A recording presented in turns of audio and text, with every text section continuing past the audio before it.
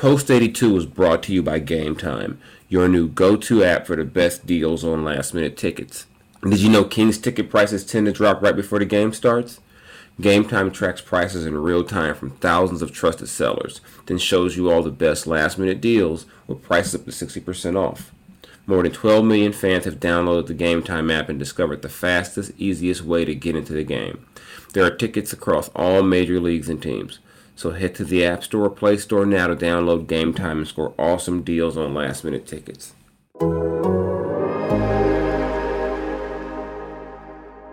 Third quarter, I felt good.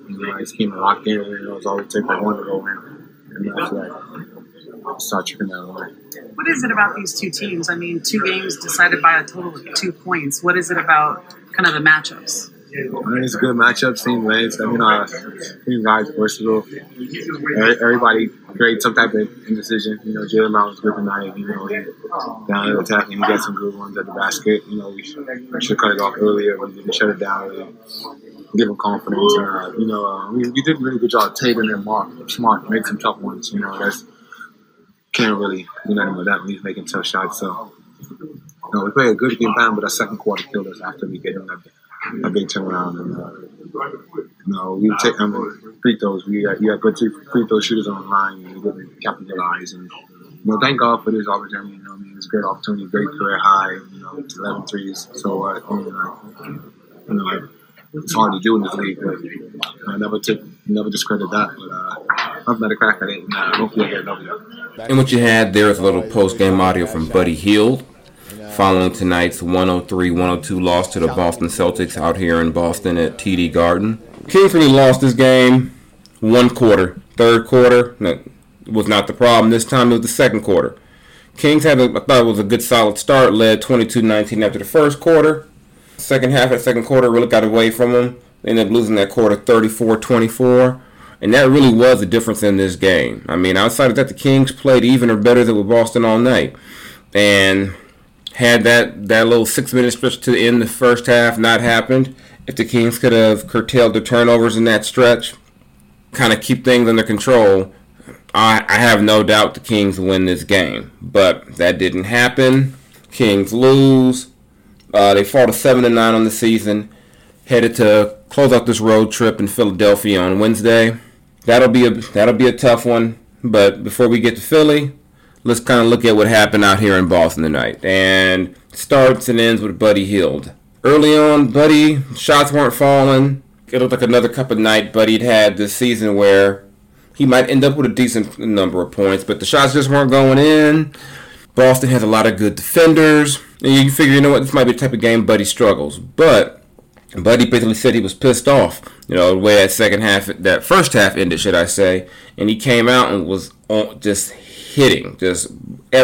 He scored 21 of the Kings' 28 points. And check that, 29 points in the third quarter. I mean, he was just rolling. Boston had no answer for him, and I'm going to go out and say this. I thought Buddy should have had 50 tonight. I thought he could have gotten more shots tonight. I just think the way he was rolling, you couldn't have gotten him the ball enough. 15 of 26 from the field, 11 of 21 from 3. Ooh, that's a lot of threes to get up and a lot of threes to make. If you want to nitpick, he only took 1 free throw when he missed it, but he did have 5 rebounds, 2 assists, 4 turnovers, a block shot. But overall, I mean, how are you going to hate on this game? I mean, Buddy did everything he humanly could to keep the Kings in this game. What I didn't like was that there was a stretch late in the fourth where there were possessions where Buddy didn't even touch the ball. Kings were looking for him, but you have to wonder, could you have done more to at least get the ball in his hands? Because the way he was rolling, Buddy gets the ball, Boston has to react. That opens up other things. But I said, Buddy was just going tonight, and I think one thing that was mentioned after the game that's going to kind of be big going forward was the idea of Buddy taking tougher shots.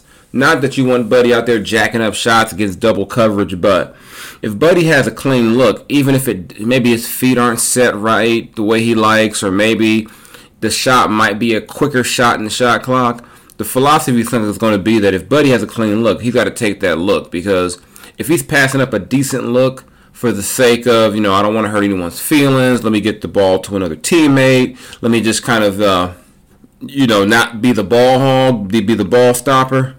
One thing that Luke Walton and even Harrison Barnes mentioned: what if you don't get a better look than an open look from Buddy? So Buddy's got to keep on shooting. I don't expect Buddy to stop shooting, and what's going to help that is that he's got a coaching staff encouraging him to take these shots, keep getting them up, and I think, to me, it's inevitable. I think it's going to happen this season that Buddy's going to it's going to top 50, and Buddy will challenge that the record for the most 3-pointers made in a game. I know that's not exactly a wild prediction. Man can make 11 threes in the game. Who's to say that he gets hot early?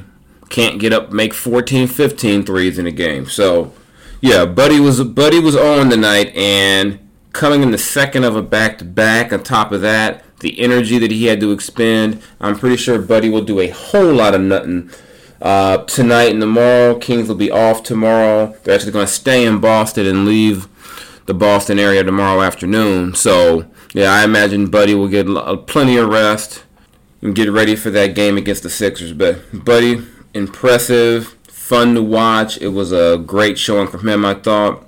I thought he competed defensively as well, which was big.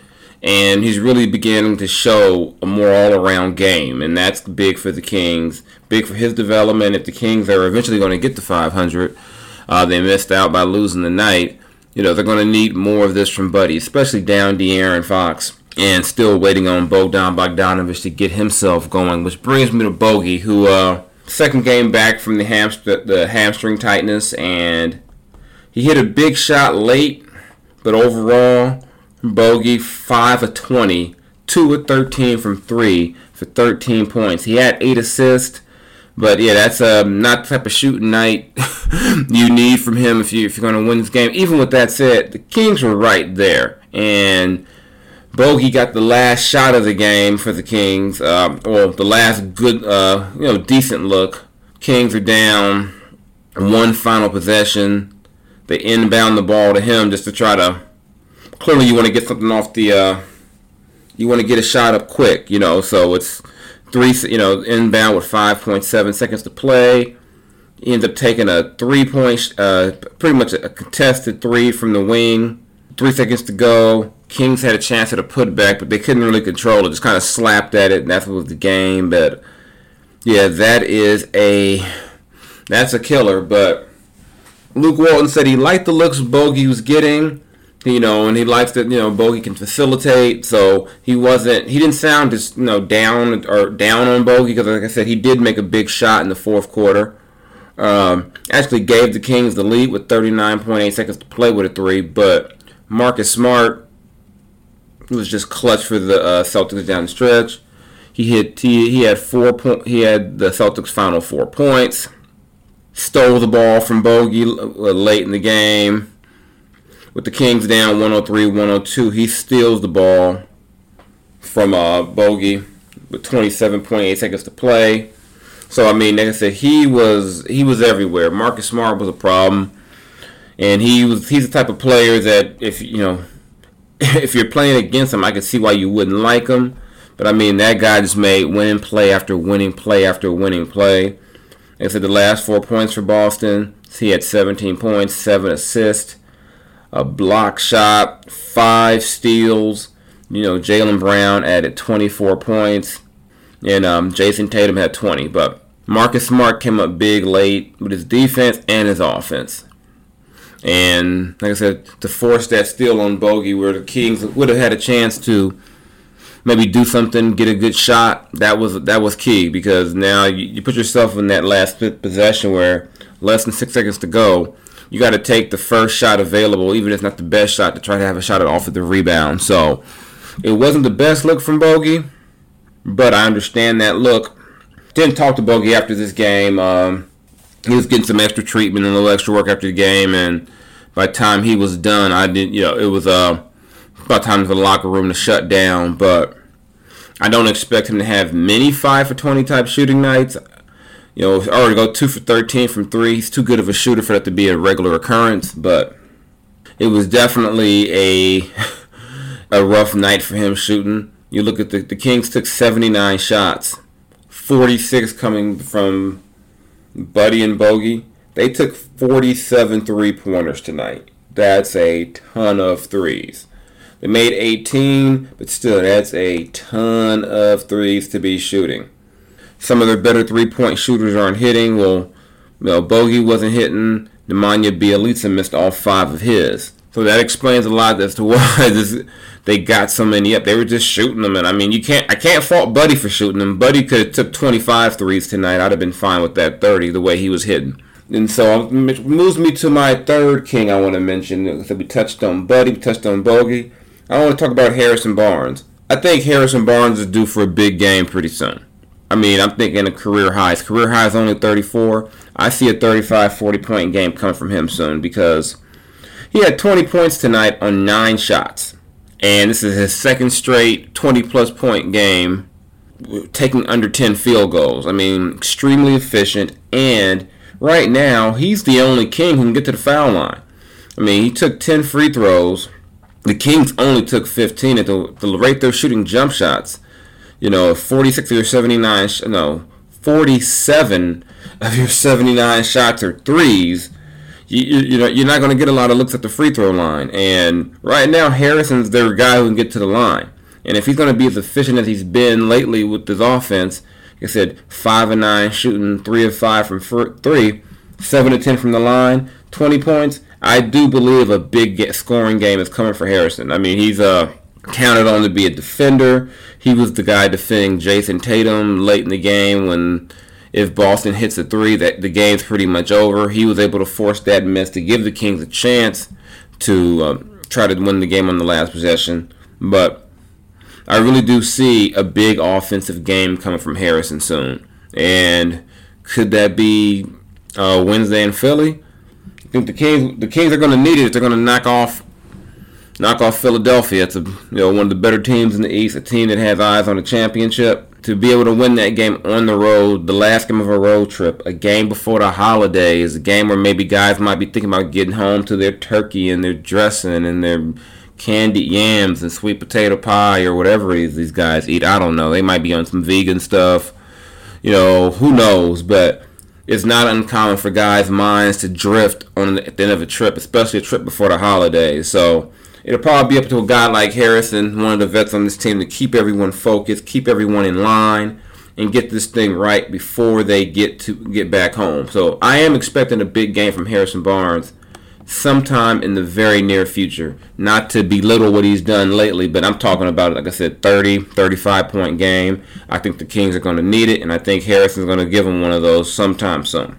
I don't know, what did we see here? What did we learn from tonight? One, Buddy's got to shoot a lot more.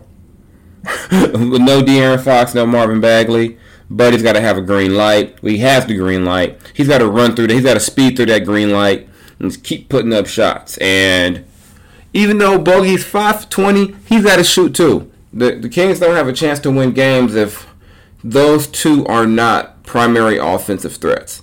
They've got to keep pressure on the defense. And one other takeaway from this is that I think Harry Giles is working his way back into getting to the good graces of the coaching staff and getting some minutes. He was playing some fourth quarter minutes tonight, at least to start the fourth. That's a big thing, for a guy who's been out the rotation. There were questions about his work ethic. Everything I hear now is he's working hard. You see the hard work. And the Kings have no one who can duplicate his passing ability amongst their bigs. And the way he finds guys who are cutting, I think when you have a big who passes out like that way from the high post, it encourages the movement. And when the Kings get in trouble offensively, it's when you get dribbling and standing. But if you have a guy like Harry out there, and guys know if they move toward the basket and they cut, Harry's going to find them, I think that'll open up the offense a little bit more. So I'm going to leave it at that. I said a whole lot of Buddy talk tonight. I'll be writing a little bit more about Buddy, and that'll come out, if not Tuesday, Wednesday. So be on the lookout for that from Buddy. Not from Buddy, from me about Buddy. I wrote about Buddy in Washington as well, where Buddy's pretty much saying, hey, don't worry about my shooting percentages that are down from last season. It's early. I'm going to make shots. And by God, he made shots tonight. He was on tonight. So Buddy was a man of his word tonight. Let's see if this thing can keep on rolling, though. So That's all I got from you now from Boston. Chilling in my Marriott, collecting my Marriott points. Gonna take it easy.